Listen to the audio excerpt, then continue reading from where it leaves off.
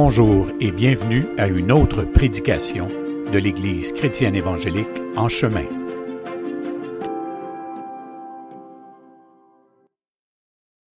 On poursuit dans cette étude l'étude de Paul aux Romains, la lettre de Paul aux Romains. Donc on est rendu au chapitre 9 et c'est la séance 62. Bien ça? Bon. Toujours le problème de sourire à chaque fois que je commence. Bon, voilà. Donc, aujourd'hui, on s'intéresse au texte, comme Michel le disait un peu plus tôt, ce fameux texte qui, je dirais qu'il est dérangeant parce qu'il dérange notre éthique actuelle, notre sens philosophique, politique, toute la question des droits de l'homme. Je répète ça à chaque fois parce que c'est important de le dire que nous, dans notre monde à nous, on s'est inventé une justice. Il faudrait peut-être baisser un petit peu les moniteurs. Il y a un petit peu. Oui. Il y a comme un...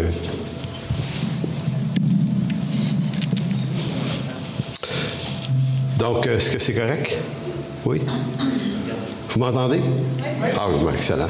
Donc, oui, c'est ça. Donc, on appartient à un monde moderne, même post-moderne. Puis aujourd'hui, certains philosophes appellent notre monde l'hypermodernité. Donc, on a dépassé le post-modernisme. On ne rentre pas là-dedans pour expliquer ce que c'est. Mais l'hypermodernité, c'est l'homme hyper centré sur lui-même et ses droits, sa personne, ses ressentis. C'est tout ça, là, le monde d'hypermodernité. Puis, il ne faut pas penser que parce qu'on est devenu chrétien, on échappe aux philosophies des siècles ou du siècle dans lequel on est. Au contraire, on est imbibé de ça. On est instruit par les médias, puis qu'on le veuille ou pas, puis ceux souvent qui clashent contre les médias en ce moment en disant que les médias nous mentent, moi ce que je vois, c'est que c'est probablement les plus induits par les philosophies du siècle présent, parce que c'est au nom de toute la question des libertés, des droits qu'ils disent ce qu'ils disent. Donc, on n'est pas sorti du bois, à moins qu'on fasse un effort plus grand que de s'exposer à l'Écriture, qui est la seule parole qui peut littéralement nettoyer notre entendement et nous garder proche de l'Écriture, parce que la justice qui est présentée par Dieu dans sa parole est complètement différente de celle de ce siècle présent. Donc, si pour nous, dans notre justice, la justice implique des droits égaux, un accès égalitaire, donc on est dans une justice égalitaire, bien, dans l'Écriture, on appelle ça plutôt la justice de Dieu. Donc, c'est Dieu qui fait son œuvre. Et dans le texte qui nous intéresse, qui dit « J'ai endurci » ou « J'endurcirai le cœur de Pharaon ». Donc, si vous voulez bien tourner, on va aller dans Romains 9, 14 à 18. Romains 9, 14 qui dit « Que dirons-nous donc? Qu'a-t-il en Dieu de l'injustice? Loin de là, car il dit à Moïse, je ferai miséricorde à qui je fais miséricorde. Et j'aurai compassion de qui j'ai compassion. » Tu sais, juste ce verset-là, c'est une agression contre les philosophies du siècle présent. Hein? Les humanistes vont dire, oh. On a notre mot à dire, nous autres, là, ici, là. Mais Paul va le dire à la façon de Dieu. Il ne le dit même pas à la façon de son siècle, parce que Paul va citer l'Écriture. Donc, c'est également la discipline qu'on doit avoir. On va dire les choses avec le langage de l'Écriture, peut-être avec des mots du siècle présent pour se faire comprendre, évidemment, mais il ne faut pas travestir le sens du texte. Donc, je ferai miséricorde à qui je fais miséricorde et j'aurai compassion de qui j'ai compassion. Ainsi donc, cela ne dépend ni de celui qui veut, ni de celui qui court, mais de Dieu qui fait miséricorde. Et c'est intéressant parce que dans ce texte-là, ce verset-là, cela ne dépend ni de celui qui veut ou de celui qui court. Il y a deux mots ici. Puis je vérifiais dans le texte original ce que veulent dire les mots, puis je ne les ai pas pris en note, mais le mot « vouloir » ici, là, c'est quelqu'un qui le veut. Là. C'est quelqu'un qui crée toutes les conditions pour que ça lui arrive. Il le veut, pas un peu. Là. Donc, le mot « vouloir » dans le grec, c'est ça. Et celui qui court, c'est celui qui en fait un exercice. Là. Donc, tu sais, l'apôtre Paul, c'est pas léger ce qu'il dit. Là. Ça ne dépend pas de celui qui veut absolument, puis de celui qui court le plus vite que les autres. Ça ne dépend pas, mais de Dieu qui fait miséricorde. Car l'Écriture dit à Pharaon, « Je t'ai suscité à dessein pour montrer en toi ma puissance et afin que mon nom soit publié par toute la terre. Ainsi, il fait miséricorde à qui il veut et il endurcit qui il veut. » Donc, vous voyez la teneur de cette idée-là. Donc, on est des croyants et un croyant, ça croit Dieu. Fait que même si nous, on dit, OK, mais nous, on ne réfléchit pas à la justice de cette façon-là, good, mais un croyant, ça réfléchit à travers la pensée de Christ, de Dieu. Donc, autrement dit, Dieu accorde, parce que c'est en d'autres mots ce que le texte nous dit indirectement, et on va visiter ça cet après-midi, c'est Dieu qui accorde, et qui accorde la repentance, et c'est Dieu qui pousse la repentance. Il pousse ça dans la vie de ceux qui l'appellent, puis il le fait selon sa miséricorde. Est-ce que Dieu est obligé d'accorder ou de pousser cette repentance dans la vie de tous? Nous, on dirait oui. On dirait, il faut que tu donnes une chance à tout le monde. Au moins, Dieu, pour que tu ne sois pas coupable d'avoir l'air d'un espèce d'intransigeant qui... Mais Dieu dit, il ne nous répond pas à la question. Il ne dit pas, OK, je vais repenser à ça. Bon, je vais jaser de ça avec le fils, là. On soupe ensemble à soir. On va en jaser. Non, Dieu dit, c'est ça. C'est comme ça que je fonctionne. Donc, je suis à connaître comme je suis, car je suis qui je suis. Et il n'y a pas l'ombre d'une variation en Dieu, donc on ne peut pas négocier ça avec lui. Comme certains d'entre nous, on s'est dit, avant d'être croyants, on se disait, mais que je le rencontre, je vais jaser avec, tu vas voir. Mais non, c'est ridicule. Mais... Donc, dans ce sens, la repentance apparaît comme un acte poussé par Dieu ou non. Et ce n'est pas une circonstance qui dépend d'une décision qui relève du gros bon sens de l'homme. C'est totalement exclu de l'intention ici. Ce texte de l'apôtre Paul en Romains 9 est une citation d'autres textes de l'Ancien Testament. Donc, quand Paul en vient expliquer cette histoire de Pharaon, il n'essaye pas de sortir Dieu du pétrin. Il n'essaye pas de dire, bon, je sais que c'est un peu dur à prendre, que Dieu marche de même. On va réfléchir là-dessus, on va essayer de trouver un couloir, un raisonnement en marche pour essayer de s'expliquer ça. Non, Paul cite l'Écriture. Et, vous savez, j'avais une discussion avec Michel cette semaine, on a une chose ensemble un matin de même, puis on a justement à côté ce sujet-là de connaître Dieu. Et c'est probablement une des disciplines les moins actuelles dans le monde évangélique. On se convertit à un univers chrétien, évangélique, et on entre dans une culture de la chose. On se retrouve dans une église, on chante comme ils chantent, on prie comme ils prient, on pense comme ils pensent. Et il n'y a pas beaucoup aujourd'hui, il n'y a pas beaucoup de milieux chrétiens ou églises qui vont dire, OK, dans les 4, 5, 6, 7 prochaines semaines, mois, on va s'intéresser strictement à la personne de Dieu. On va traverser l'Écriture pour saisir qui, lui, parce que si on ne fait pas cet exercice-là, le Dieu qui nous a sauvés, on se l'imagine puis on le trafique, on le modifie. On l'ajuste à nos valeurs, à notre siècle, puis on se le fait à notre goût, selon nos circonstances, nos événements, nos blessures, appelez ça comme vous voulez, mais on se fait un Dieu à notre image et à notre ressemblance. Vous savez, quand il y a eu dans Exode chapitre 32 l'abomination par laquelle les enfants d'Israël ont construit un veau d'or, ils ont fait ça avec les richesses qu'ils avaient obtenues de l'Égypte. Et puis, Aaron n'a jamais voulu faire une idole différente de Dieu. L'intention d'Aaron était bonne. C'est que le peuple s'impatientait, puis il dit, il faut que je les calme. Fait que je vais leur fabriquer une bébelle qui va les calmer, qui va être Dieu. Et il leur fabrique un veau, mais probablement en mémoire qu'en Égypte, il y avait des divinités qui s'exprimaient à travers les modèles d'animaux. le veau, la vache et tout ça. Ça fait que lui, il va puiser à même son ancestralité, ses coutumes qu'il a ramassées ici et là, et là, il fabrique ça. Lui, il est très, très honnête en disant, hey, Israël, voici ton Dieu. Et là, quand Moïse descend de la montagne, pour lui, c'est une abomination. Ça fait juste prouver que la bonne intention, l'honnête intention, n'est pas reçue si c'est une erreur quand même. Donc, c'est pas le Dieu des bonnes intentions. Puis, on apprécie ça, nous, dans la que oui, l'intention était bonne. Mais non, l'intention de Aaron et du peuple était une bonne intention mauvaise. Maintenant, c'est pourquoi on se dit connaître Dieu, c'est ça la raison de la vie éternelle, selon Jean 17. La vie éternelle, c'est de le connaître lui.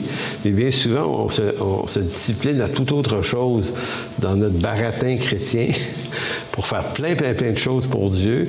Mais en réalité, si on se passait un examen, on faisait un examen, puis on disait à des chrétiens, OK, répondez à ça, là. Puis toutes sortes de questions sur la personne de Dieu. Et écoutez, on est plusieurs d'entre nous, peut-être même moi-même, qui coulerait l'examen. Puis là, on dirait, écoutez, avec qui on marche? On ne prend pas le temps de savoir il est qui, mais selon sa parole. Donc, c'est ça le défi qui est devant nous. Donc, Paul, lui, quand il parle du Seigneur, ou quand il parle de Dieu, l'apôtre Paul en réfère toujours aux écrits de Moïse. Donc, Exode chapitre 10, versets 1 et 2, c'est un des textes auxquels Paul fait référence dans Romains 9. Exode 10, 1. L'Éternel dit à Moïse, « Va vers Pharaon, car j'endurcis son cœur et le cœur de ses serviteurs pour faire éclater mes signes au milieu d'eux. C'est aussi pour que tu racontes à ton fils et au fils de ton fils comment j'ai traité les Égyptiens et quels signes j'ai fait éclater au milieu d'eux, et vous saurez que je suis l'Éternel. » Donc, là, ici, il y a quelque chose là-dedans. Vous saurez qui je suis l'Éternel par la qualité des jugements que je vais porter contre le peuple égyptien. Donc, pas moins de 11 fois dans le livre de l'Exode, il est dit que le cœur de Pharaon est endurci. Donc, ce n'est pas une déclaration qui vient juste au chapitre 10. À partir du chapitre 7, si ma mémoire est bonne, c'est là que ça commence. Donc, le cœur endurci de Pharaon. Sur les 11 fois, il y a 7 reprises où il est mentionné que c'est Dieu qui a endurci le cœur de Pharaon. Et les 4 autres reprises, il est dit que Pharaon avait de lui-même un cœur endurci. Important de mentionner que plus souvent, c'est Dieu qui a endurci le cœur de Pharaon. On peut chercher tous les raisonnements possibles pour sauver Dieu dans cette histoire. Parce que on est confortable avec les 4 fois où ça dit que Pharaon est endurci. Fait que tu sais, quand on lit ça, on dit, ben oui, ben c'est ça, il est endurci, c'est de sa faute à lui. C'est lui le problème. Mais si on s'accorde avec les 7 autres textes qui disent que Dieu a endurci le cœur de Pharaon, là, on dit, ouais, mais là, il me semble, Seigneur, tu lui donnes pas de chance. S'il est déjà endurci, mais que tu l'endurcis davantage, c'est pas juste. Maintenant, c'est pas cette semaine qu'on va voir ce que veut dire endurcir le cœur de Pharaon, parce que j'ai tellement travaillé beaucoup là-dessus que j'ai voulu saisir le sens de la repentance. Qu'est-ce qui fait que le cœur puisse être endurci? Et la question est aussi à savoir dans quelle mesure ça peut nous arriver à nous aussi. Et il y a 2 formes d'endurcissement dans l'Écriture. Il y a l'homme naturellement endurci en fonction de sa condition pécheresse née d'Adam. Donc, quand tu n'appartiens pas à Dieu, tu es complètement opaque à la volonté. Tu peux être une bonne personne, mais ton cœur par rapport à Dieu est complètement endurci. Maintenant, quand on devient croyant, c'est un peu ses yeux, ben pas un peu, c'est nos yeux qui s'ouvrent, on voit Dieu, on est sauvé par lui, mais ça n'empêche pas la possibilité de s'endurcir à nouveau et d'être aussi livré à nous-mêmes de la même façon que Pharaon l'a été. Donc, j'ai pensé que ce serait intéressant de visiter ce sujet d'une certaine mécanique qui peut nous impliquer puis nous concerner, nous. Donc, on peut bien chercher tous les raisonnements possibles pour sauver Dieu de l'embarras dans lequel il se met les pieds dans Exode. Mais que c'est en même temps une perte de temps de vouloir faire ça. Vous l'avez probablement fait. Moi, je l'ai fait quand j'étais plus jeune dans la foi. Je me disais, OK, oui, Dieu a endurci le cœur de Pharaon, mais ça doit plutôt vouloir dire qu'il était déjà endurci. Fait que Dieu ne l'a pas vraiment endurci. Puis, je me souviens là, de m'être promené dans des couloirs là-dedans. Là, à un moment donné, je me disais, mais c'est ridicule. Le texte dit que Dieu a endurci le cœur de Pharaon. Si tu passes clair un peu. 7 fois. C'est comme si c'était volontairement exagéré. À un moment donné, tu dis, OK, je vais arrêter de... Parce que moi, mon intention, qui était louable, c'était de dire, faut que je sauve Dieu.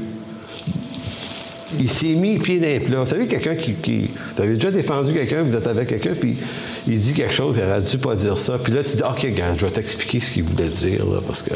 Puis toi, parle... Tu veux sauver la personne, tu veux sauver sa réputation. Puis moi, ben c'est ça que j'ai fait. Je dis, hey, je peux pas annoncer un Dieu comme ça n'a pas de bon sens. Fait qu'il faut sauver sa réputation. Il s'est mis dans l'embarras. Mais en réalité... C'est complètement faux. Dieu n'a pas besoin d'être sauvé. C'est nous qui avons besoin d'être sauvés. Il faut y penser pareil. C'est nous autres qui est perdus, pas lui. Donc, c'est pas sa justice qui fait défaut, c'est la nôtre. Et c'est la nôtre qui nous porte à juger la sienne, ce qui est une folie complète. Oui, Pharaon avait de lui-même un cœur dur, mais à cette reprise, il est clairement mentionné que Dieu endurcit son cœur. Donc, mais il ne l'endurcit pas, comme on pourrait le penser, en ajoutant une nouvelle part de méchanceté en lui. Dieu fait avec ce qui est présent. Et Luther va dire, comment Dieu endurcit-il le cœur de Pharaon? C'est en présentant à sa volonté une parole de Dieu que Pharaon ne peut naturellement jamais accepter. C'est-à-dire qu'un incroyant, ça peut pas accepter l'Écriture. Un incroyant peut croire en toutes sortes de trucs sur Dieu, peut s'en inventer un, puis ça peut même être Jésus-Christ déguisé en toutes sortes de choses, là. Mais l'homme naturel, nous dit Paul dans sa première lettre aux Corinthiens, l'homme naturel ne reçoit point les choses de l'Esprit de Dieu, elles sont une folie pour lui. Donc, quand Moïse présente à Pharaon la volonté de Dieu qui est de laisser partir Israël, Aaron, en tant que perdu, ne peut pas la recevoir. Et c'est ainsi que le cœur de Pharaon est endurci, non pas par une part de méchanceté nouvelle, mais par une part de bonté de la part de Dieu. C'est la bonté de Dieu envers son peuple, présenté à Pharaon, qui endurcit automatiquement le cœur de Pharaon. C'est quand même intéressant, mais on va vous lire des textes là-dessus, écrits par Luther en 1524, je pense. Donc, l'endurcissement du cœur, bien que la désobéissance issue de la chute adamique soit la cause de notre séparation d'avec Dieu, il reste tout de même à l'homme la conscience qui lui permet de différencier par lui-même entre le bien et le mal.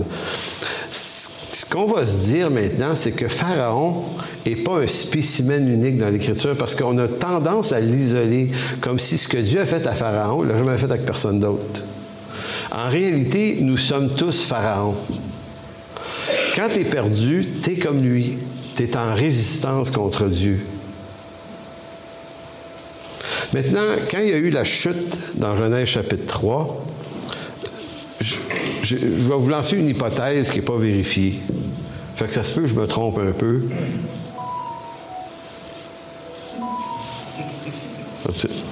Bon, anyway. Donc, ça se peut que je me trompe un peu là-dessus, mais la question que je me suis posée, si la conscience de l'homme, c'est ce qui lui permet de différencier par lui-même entre le bien et le mal, en avait-il besoin d'une avant la chute? Si l'homme avant la chute n'est pas porté au mal, donc il n'est jamais en train de se questionner si ce qu'il va faire est bien ou mal, il n'y a probablement pas en soi besoin de conscience en tant que tel pour l'éclairer sur ses choix, puisqu'il est déjà en Éden en présence de Dieu. Donc, il n'y a pas de conflit possible. Donc, il est suggéré que cette affaire-là qu'on appelle la conscience de l'homme, ça serait comme un bien donné par Dieu selon la grâce commune. En d'autres mots, on est tellement perdu que Dieu nous conserve quelque chose. Il nous donne quelque chose qui nous éclaire un peu.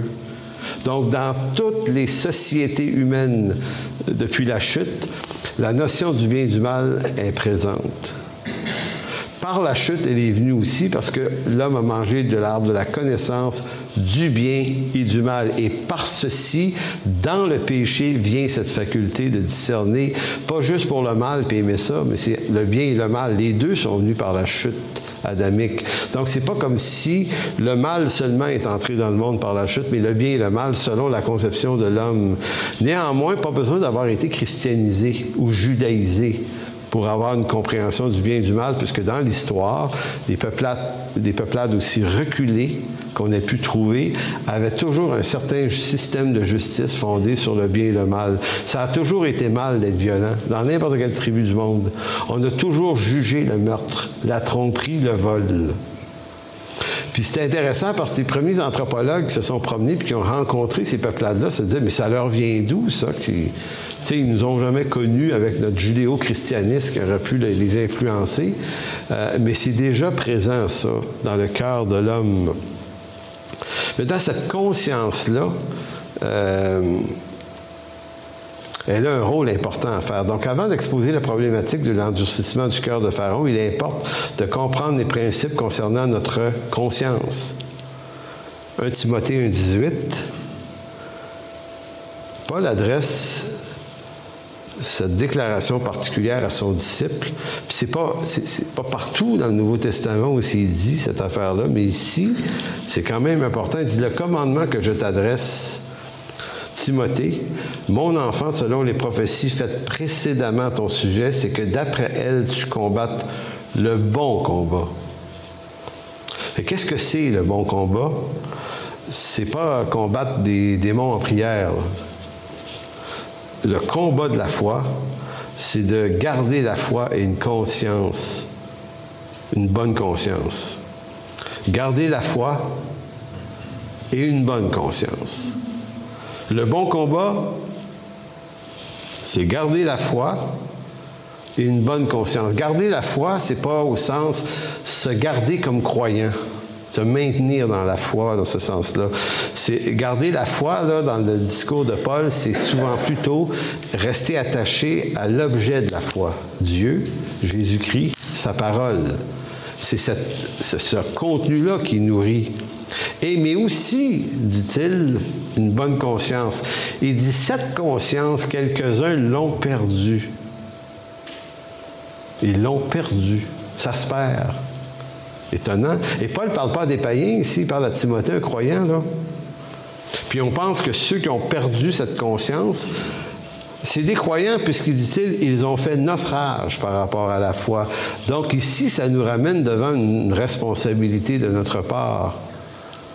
C'est pas parce qu'on a saisi le salut par pure grâce, la grâce de Dieu, qu'il n'y a pas un examen, un soin à apporter à notre conscience. Même devenu chrétien, notre cœur peut s'endurcir et nous conduire à faire spirituellement naufrage. Quelle responsabilité avons-nous dans la qualité de notre conscience ou le naufrage de notre foi, fruit d'une conscience volée, perdue, disparue? Le bon combat consiste à préserver une foi saine, non pas une foi dans le sens de se maintenir dans la foi comme si la foi était une force intérieure, mais non, la foi ici dans le sens de ce qui doit être cru, ce à quoi on doit rester attaché, à l'Écriture, parce que les deux fonctionnent ensemble. C'est l'Écriture qui affermit notre conscience. à travers ces textes qui nous rallument, qui nous animent sur ce que Dieu veut et ne veut pas. Donc, la volonté de Dieu, là, elle ne nous est pas communiquée généralement par l'Esprit, contrairement à ce que beaucoup aiment penser. Une volonté de Dieu, ça nous est d'abord donné par l'Écriture clairement. Marcher par la foi implique de renoncer à mes passions aussi, de renoncer quelquefois à mon point de vue naturel pour choisir de croire Dieu. Le christianisme n'est pas un buffet de possibilités avec lequel on se crée un assemblage d'idées selon nos aspirations, mais c'est une soumission au Christ et sa parole. Une soumission au Christ et à sa parole. C'est quoi le nom du monsieur, Michel, que tu m'as dit? Lui, il a dit « Chaque pouce de ma vie doit appartenir à Christ ». Te souviens-tu du nom du monsieur que tu m'as parlé? Ça t'en revient pas? Ah. Michel? C'est quoi le nom du monsieur? Tu sais, l'auteur que tu m'as dit, là, qui disait que chaque pouce de ma vie, chaque pouce carré doit appartenir à... Abraham Kuyper, c'est ça, théologien hollandais qui a été aussi premier ministre de la Hollande. Et c'est intéressant pour se voir que c'est chaque pouce de ma vie. On comprend qu'on est dans un idéal ici. Hein. On légalise pas le phénomène. On tend vers quelque chose. Mais c'est juste pour dire que c'est ça, marcher avec Dieu. C'est un renoncement à nos aspirations. C'est pas un déni d'existence. Hein? On va vivre plein de choses bénies qui font partie de cette humanité, là. Mais nous, là, dans notre volonté propre, notre tête de cochon, nos intentions, il y a comme une place à laisser à Dieu pour venir créer ce que j'appellerais de la repentance. Le naufrage de la foi arrive lorsqu'un croyant dévie de l'Écriture et abandonne sa conscience aux arguments et rêveries de son propre cœur. Maintenant, dans cette partie de la prédication, entrons dans une idée toute simple. À chacun sa repentance, ça s'appelle comme ça, parce que on peut penser, et j'ai longtemps pensé ça, parce qu'il y a très longtemps, on était dans un mouvement américain qui avait cette doctrine-là, c'est-à-dire que tu t'es repenti au moment de ta nouvelle naissance, et c'est réglé. Donc, maintenant, toutes choses sont devenues nouvelles, donc la grâce de Dieu remet le compteur à zéro au matin. Peut-être que tu n'as jamais à réparer. Tu n'as jamais à réparer tes gaffes, tu n'as jamais vraiment à confesser ou aller réparer avec les gens. Puis c'était vraiment dit comme ça, là. Au ministère-là, il y avait eu un homme, un pasteur, qui avait trompé sa femme 12 fois à Springfield, Massachusetts. Puis lui, 12 fois, il a demandé pardon à sa femme. Mais sa femme était un petit peu tannée. Tu sais, même après une fois, c'est énorme, mais 12 fois, tu dis, OK, on pourrait-tu aider le gars quand même? Il y a un problème. Mais là-bas, oui, mais il a demandé pardon. La grâce de Dieu a effacé sa faute.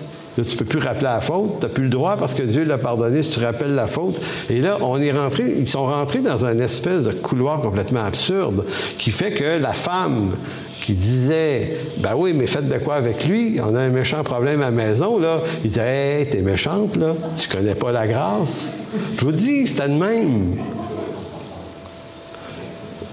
Donc, on peut dévier dans la grâce, absolument dévier complètement, ça peut devenir complètement fou. En réalité, ce que l'Écriture propose, c'est une grâce appelée par Dieu d'abord qui nous fait se tourner vers lui.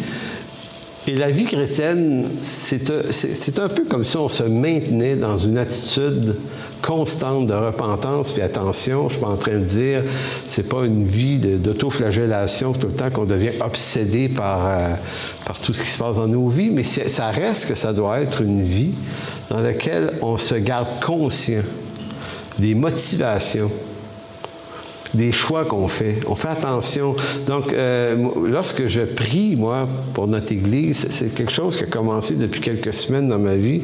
Lorsque je prie pour notre Église, c'est comme si je ne demande pas à Dieu de faire des grandes choses dans notre Église par nous. Je ne demande plus ça au Seigneur. C'est plus ça le point. Si Dieu veut faire des grandes choses selon sa volonté, il va y faire. C'est pas ça qu'on doit demander à Dieu, je pense. Ou de changer ceci, ou changer cela, ou changer des trucs au gouvernement. T'sais, on est toujours... En d'autres mots, vous remarquez qu'on prie toujours pour la repentance des autres. Donc, tout ce qu'on veut qui change, ça appellerait la repentance de la personne qui s'occupe de la chose. Dieu fait changer d'avis ou d'idée, parce que repentance veut dire changer d'idée. C'est ça que ça veut dire. Ça ne veut pas dire pleurer amèrement, là, se repentir. Ça peut amener des pleurs amers, mais je veux dire, c'est un changement, c'est un métanoïa, un changement d'entendement. Donc, nous, on prie généralement pour que les autres changent d'entendement pour qu'ils s'ajustent à notre entendement. Mais c'est fou, quand on y pense. On est en train de ne pas comprendre que c'est peut-être nous qui devons se repentir aussi. Maintenant, on prie pour que des gens autour de nous se repentent, au sens qu'ils se tournent vers Dieu, absolument. Que Dieu les pousse à repentance. Mais moi, je parle dans une communauté, que dans une église, là. Il faut que Dieu nous instruise nous-mêmes à s'entretenir nous-mêmes d'une attitude de repentance. Et je dirais, c'est pour ça que j'ai à chacun sa repentance, au sens de la repentance qu'il convient à chacun. Moi, je peux penser que vous devez changer, vous, de telle et telle façon. Je peux penser ça, là. Des fois, je peux avoir raison. Mais je peux me tromper aussi.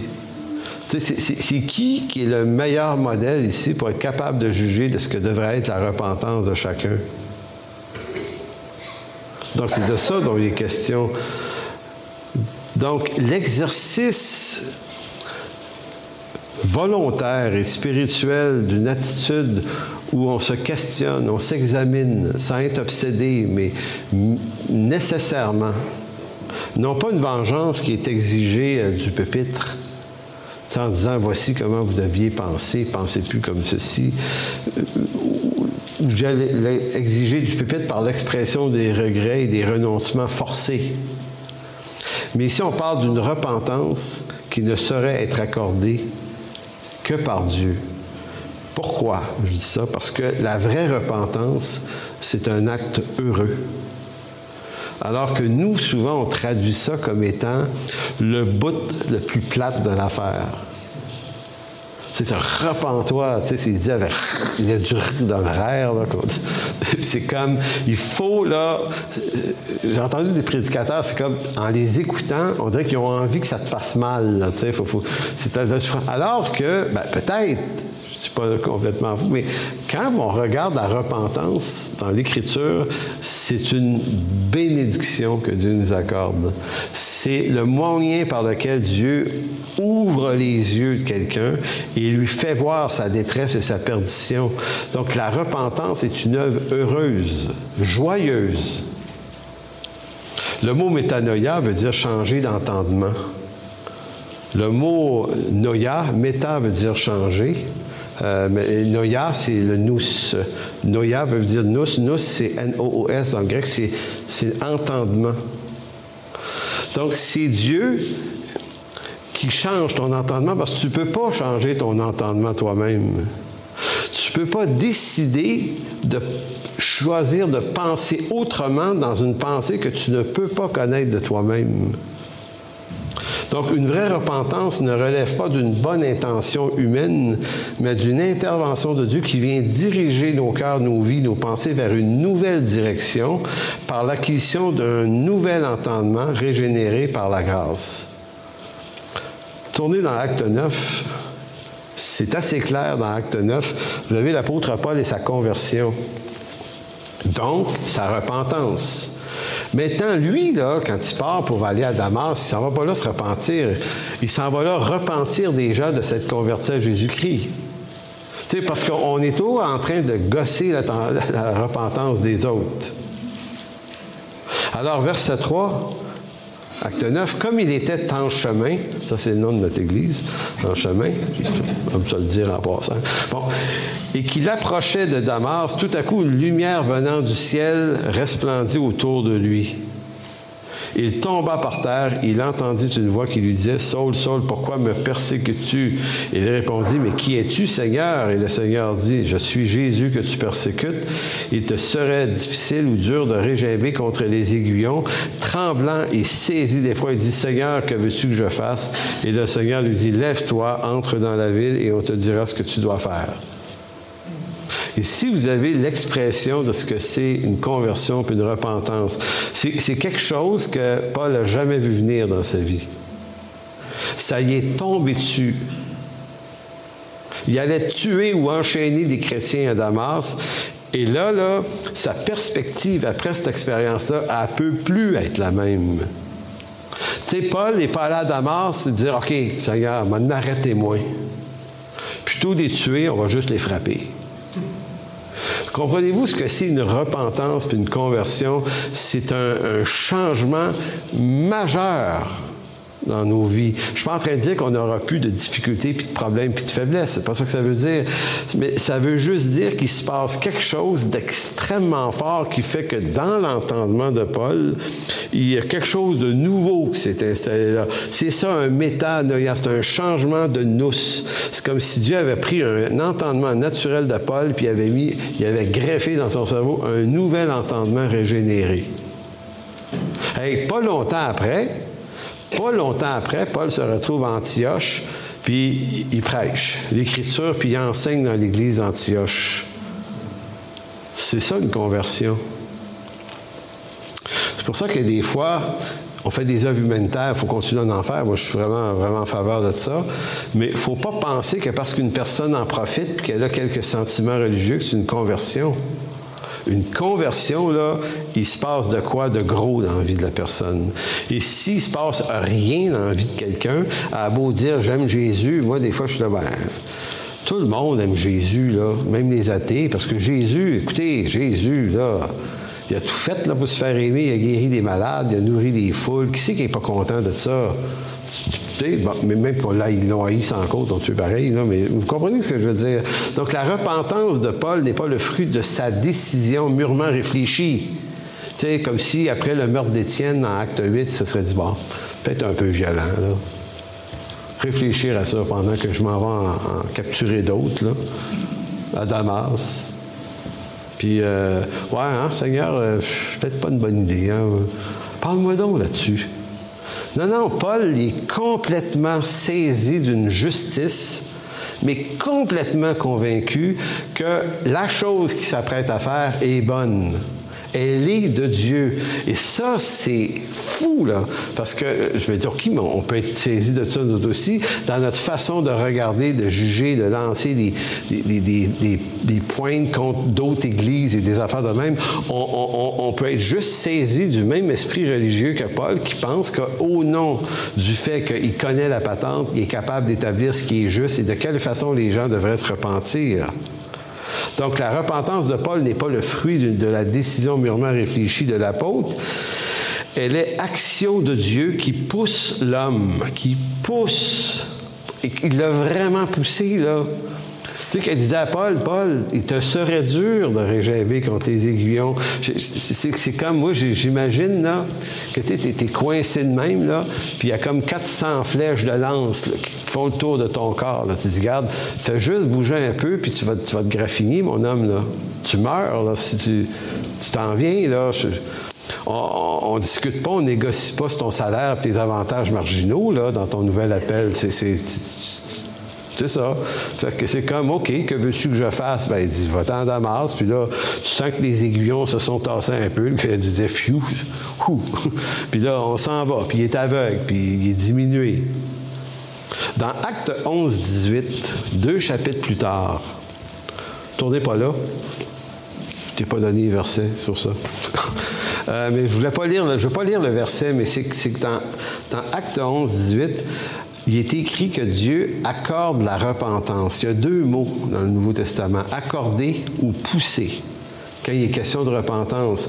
Donc, à un moment donné, vous savez, quand Pierre va chez Corneille et sa maison se tournent vers Dieu, il retourne à Jérusalem expliquer ça aux apôtres qui sont un peu sur le coup en disant, mais voyons donc, t'es rentré chez un païen, t'as mangé avec eux, qu'est-ce que tu fais là? T'es rendu où, Pierre? Et vous remarquerez dans cette histoire-là qu'il y a encore une repentance. Et en fait, il y a deux repentances. Pour que Corneille et sa maison aient pu se repentir, il a fallu que Dieu conduise Pierre à une repentance aussi par les 3 nappes en disant « tue et mange ». Je t'impose un nouvel entendement, Pierre. Puis Pierre, il a de la misère un petit peu. Hein? Il va dire « non, moi, on ne mange pas ça, moi. » Là, Dieu dit « non, tu vas les tuer, tu vas les manger. » Et tout ça, ça conduit Pierre à un changement d'entendement. Ah, voulez-vous que c'est... Pourtant, vous dites, mais c'est Pierre, il a reçu le Saint-Esprit à Pentecôte. Pierre, c'est l'espèce d'icône, la première grande vedette de l'Église. Il était 3, il y avait Jean, Pierre, puis Jacques, l'autre, OK, qui était vu comme des colonnes. Fait qu'il dit, bien, il sait tout, lui, il ne peut pas se tromper. Mais non, il ne sait pas tout. Il y a encore une tête de cochon. Il est comme vous puis moi. En d'autres mots, ça peut faire bien longtemps, puis à un moment donné, le Seigneur doit nous parler. Et là, c'est comme si Dieu appelle Pierre à une forme de repentance. Tu vas te repentir, Pierre, parce que je t'appelle à rentrer là. Puis pour rentrer dans cette maison-là, il va falloir que tu changes ton entendement. Fait que Pierre, il va, un peu reculon, hein, puis il va pareil. Puis quand il voit ça se passer, l'Esprit Saint descend sur cette maison, il se dit, ben voyons donc. Et là, quand il va à Jérusalem, puis il raconte ça aux apôtres, le reste de l'Église, ils ont été saisis, eux autres aussi, puis ils vont faire une déclaration du genre, ben... c'est incroyable, mais Dieu accorde la repentance aussi à des païens. Puis le mot accorder, là, c'est didomie. Ça veut dire, là, Dieu, là, l'a fait arriver dans leur vie. Il leur accorde. C'est pas eux autres qui veulent se repentir, c'est eux qui sont l'objet d'une intention de Dieu. En Romains, chapitre 2, verset 4, l'apôtre lui-même utilise une autre expression. Il va dire « afin que Dieu les pousse à la repentance ». Le mot « ago », « pousse », qui veut dire mener, conduire une personne à la repentance. Donc, si un jour on s'est repenti, c'était l'œuvre de Dieu. C'est lui qui a fait cette œuvre-là. Et quel rapport entre ça et Pharaon? Ben, c'est que Dieu ne conduit pas et ne pousse pas tout le monde à la repentance. C'est comme ça. La repentance est une œuvre de Dieu qui prend une dimension personnelle selon... La repentance est une œuvre de Dieu qui prend une dimension personnelle selon notre besoin de délivrance, car c'est là le fruit d'une repentance poussée par Dieu. En d'autres mots, si on a tous besoin de se tourner vers Dieu par une repentance initiale au salut, par la suite de ça, il y aura toujours ce muscle de la repentance, mais là qui devient unique à chacun. Moi, quand je me suis converti en 1983, il y avait des trucs dans ma vie, notamment je suis musicien de formation, fait que moi, je voulais faire ça dans ma vie. Puis le Seigneur m'a travaillé pendant une grosse année. Parce qu'au mois de mai 83, il m'a dit non, il n'y a eu pas question que je lâche la musique, s'il vous plaît. Tu sais, ça faisait 7-8 ans que je m'investissais à temps plein là-dedans, où j'ai travaillé fort là, quand j'étais jeune. D'ailleurs, ma femme le sait, elle était voisine, hein? Je sortais mon piano dehors des fois pour jouer ça. Je m'arrangeais pour tout le quartier entendre, tu viens-tu? En tout cas, non, je dis ça parce que j'avais un petit piano électrique, je sortais mon ampli, puis je jouais bien fort, puis il y avait un de mes chums, tu sais, Alain Larivière, là, 3 rues plus loin. Il arrivait avec son bicycle. Ah, j'ai entendu jouer du piano. En tout cas, bref, c'est une autre histoire. Mais tu sais, quand tu es passionné pour quelque chose, là, puis moi, ça commençait à marcher, mon affaire, puis dans un bon groupe de musique, là, puis on s'est mis professionnel à Laval, puis c'était vraiment quelque chose. Et là, le Seigneur débarque dans ta vie. Fatigant, ça. Parce que là, tu commences à aller à l'église, puis tu te convertis pas parce que tu avais envie de quitter le monde, parce que moi, le monde dans lequel j'étais était correct, selon moi. Je faisais des bonnes affaires, j'avais du fun, des bons amis, pas trop de problèmes, des bons parents, tout ça. Mais là, il arrive qu'il débarque pareil. Parce que le Seigneur, comment vous dire, il ne sauve pas juste des gens qui sont sur le bord du suicide, puis Dieu le fait, ça.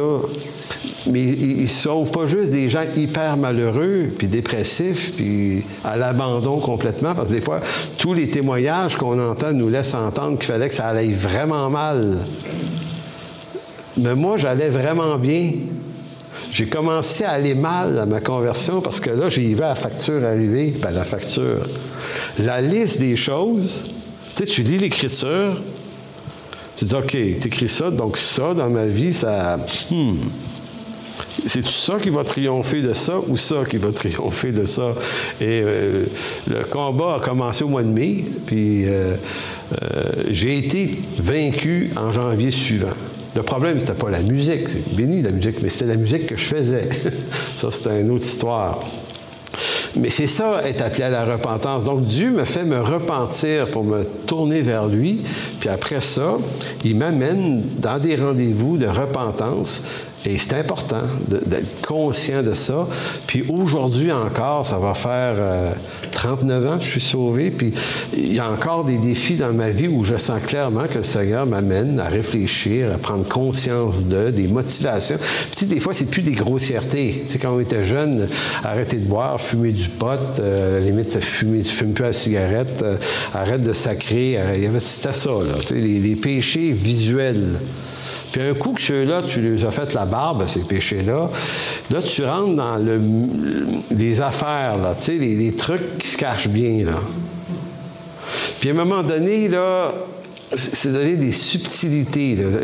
Plus on grandit dans le Seigneur, plus la sensibilité de nos motifs devrait être sensible. Donc, si Dieu initie l'acte premier de notre repentance comme chrétiens, nous sommes appelés, comme le disait Paul à Timothée, à prendre garde à notre conscience pour ne pas être emportés, parce qu'on peut être emporté, comme par un naufrage de la foi. C'est par la présence de la parole de Dieu dans nos vies que notre entendement se nourrit de la volonté de Dieu, s'y soumet du mieux qu'il peut. Et il y a des moyens de grâce pour garder notre conscience sensible, la parole de Dieu, la communion fraternelle, avoir une église locale, avoir une communion avec Dieu. On pourrait nommer un certain nombre de choses là, qui ne sont pas des activités en tant que telles, mais des appartenances, des proximités avec des choses qui viennent agir sur nos vies. Et quand on se met à négliger ça, ben on se met en situation de naufrage potentiel. Une église forte et en santé n'est pas précisément une église hyperactive, parce que dans le temps dans lequel on est, c'est à ça qu'on juge la santé d'une église. Mais quand on y pense bien comme il faut, l'hyperactivité bon, je vais lire ma phrase, c'est plus simple. Une église forte et en santé n'est pas nécessairement une église hyperactive, mais davantage une communauté de personnes qui se laissent guider par Dieu dans les repentances qui conviennent à chacun. Je vous disais tout à l'heure, je ne prie pas pour vos repentances, je prie pour la mienne. Et quand je prie pour notre Église, je demande au Seigneur qu'il nous amène, qu'il nous maintienne dans une attitude de repentance, chacun pour soi. Pas besoin de venir nous dire ça devant tout le monde. La maturité, c'est d'accepter que l'Esprit Saint va éclairer les domaines de nos vies et que de plus en plus, nos motivations, on va les voir, puis on va être capable de faire des choix en fonction de la laideur de certaines choses qu'on a vues. Mais si on ne le fait pas, cet exercice-là, on laisse tout passer. Parce que la maturité ne dépend pas de notre activisme, ni de nos connaissances bibliques, ni même théologiques. Pas plus qu'elle ne se définit par l'adoption de la meilleure des confessions de foi, parce qu'on peut voir ça. Dans notre Église, on a une confession de foi, elle est tellement bonne qu'on est les vrais, on l'a l'affaire.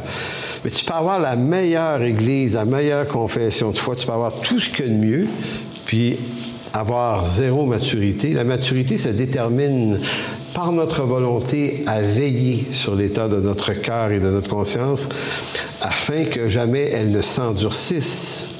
L'éclaircissement ou l'endurcissement de la conscience est le fruit d'une justice propre par laquelle je m'autorise, je me justifie de me laisser aller à ne plus être attentif aux voies de Dieu dans mes voies.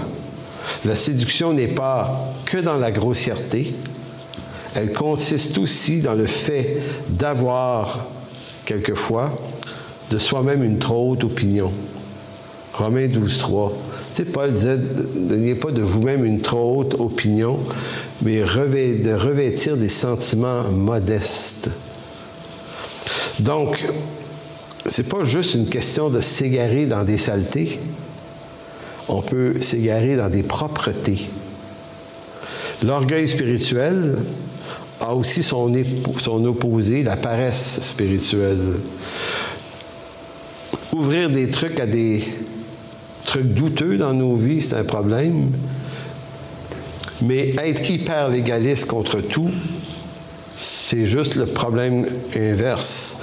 Calomnie, médisance à répétition de manière compulsive, parce qu'on a tous une idée, on pense quelque chose des autres, on ne peut pas s'empêcher, mais de façon compulsive et répétitive, plutôt que de soigner notre propre cœur contre sa malveillance envers les frères et les sœurs.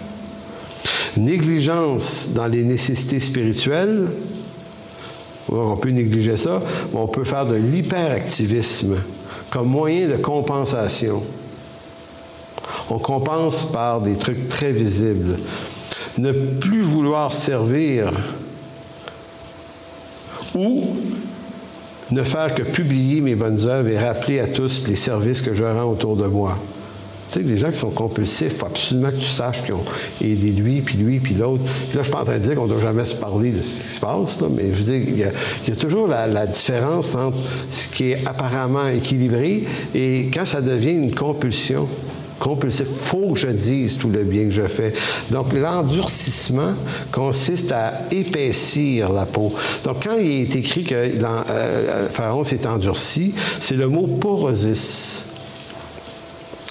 Et ce que le mot veut dire, c'est consiste à épaissir la peau d'une couche de callosité pour en enlever la sensibilité. Donc, la callosité, c'est de la corne.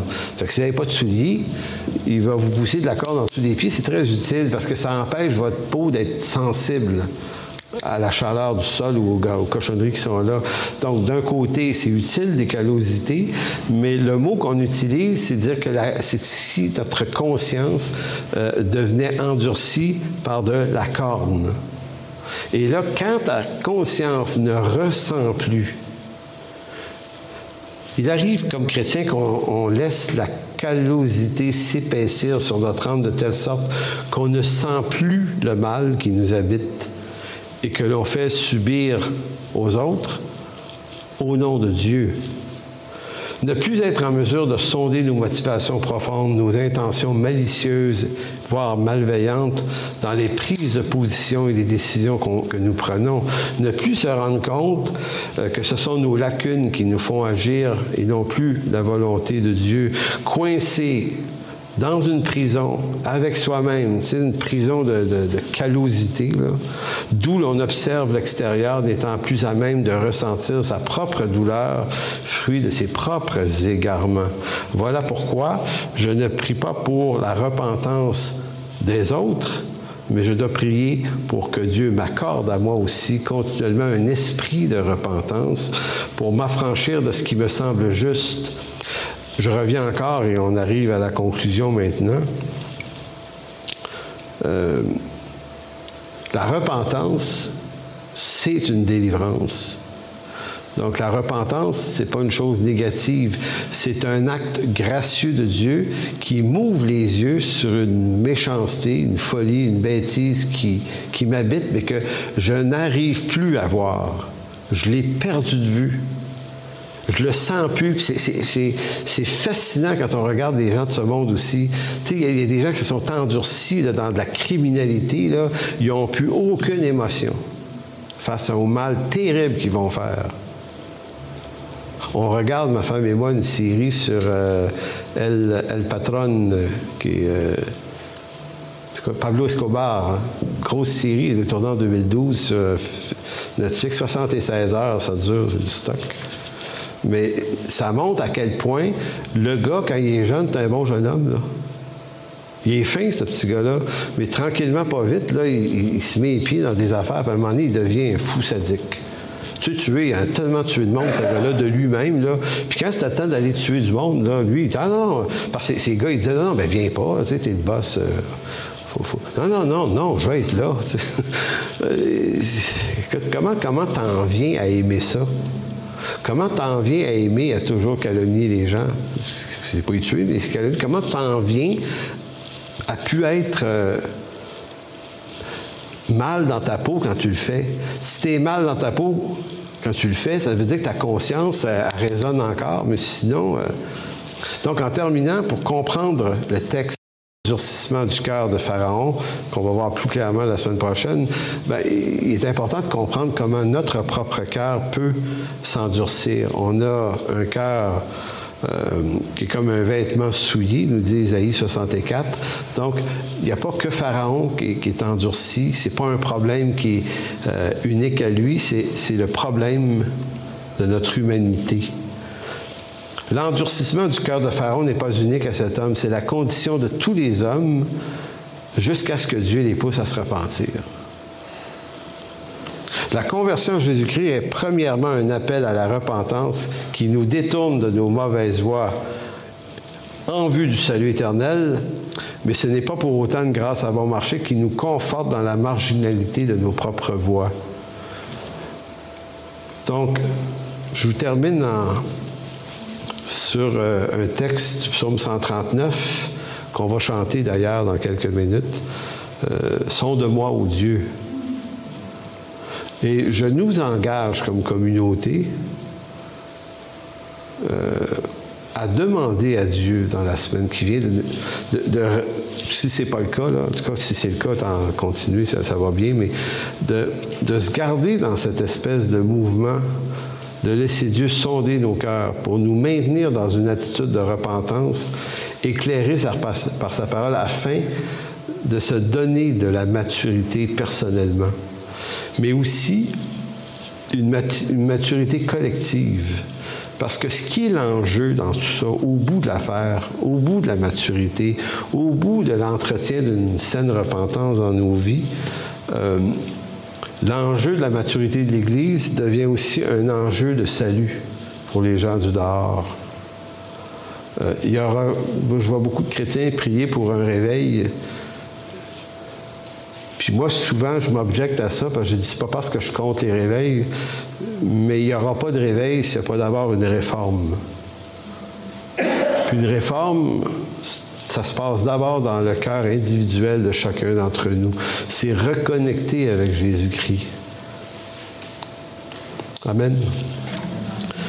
Psaume 139, versets 23-24, qui dit « Sonde-moi, ô Dieu, et connais mon cœur, éprouve-moi et connais mes pensées. Regarde si je suis sur une mauvaise voie et conduis-moi sur la voie de l'éternité. » Alors, Père, merci de bénir cette journée. Merci de bénir cette parole aujourd'hui. Seigneur, c'est cette prière qu'on t'adresse aujourd'hui, de nous conduire dans les voies de la vérité, mais suivant un éclairage de toi, Seigneur, parce que nous, souvent, on pense qu'on a trouvé déjà. Mais Seigneur, toi, tu as des voies pour nous. Tu as des voies de laquelle tu veux nous délivrer. Peut-être des choses qu'on trouve bien bonnes, mais c'est pas ça que tu as voulu. Et tu n'arrives plus à nous parler, tu n'arrives plus à nous le montrer. Alors, Seigneur, cette prière aujourd'hui, c'est que tu ressensibilises nos cœurs, nos âmes, nos consciences à réentendre à nouveau ta parole dans nos cœurs, afin qu'on puisse, par maturité, grandir individuellement, mais grandir en Église aussi. Merci, Père. Amen.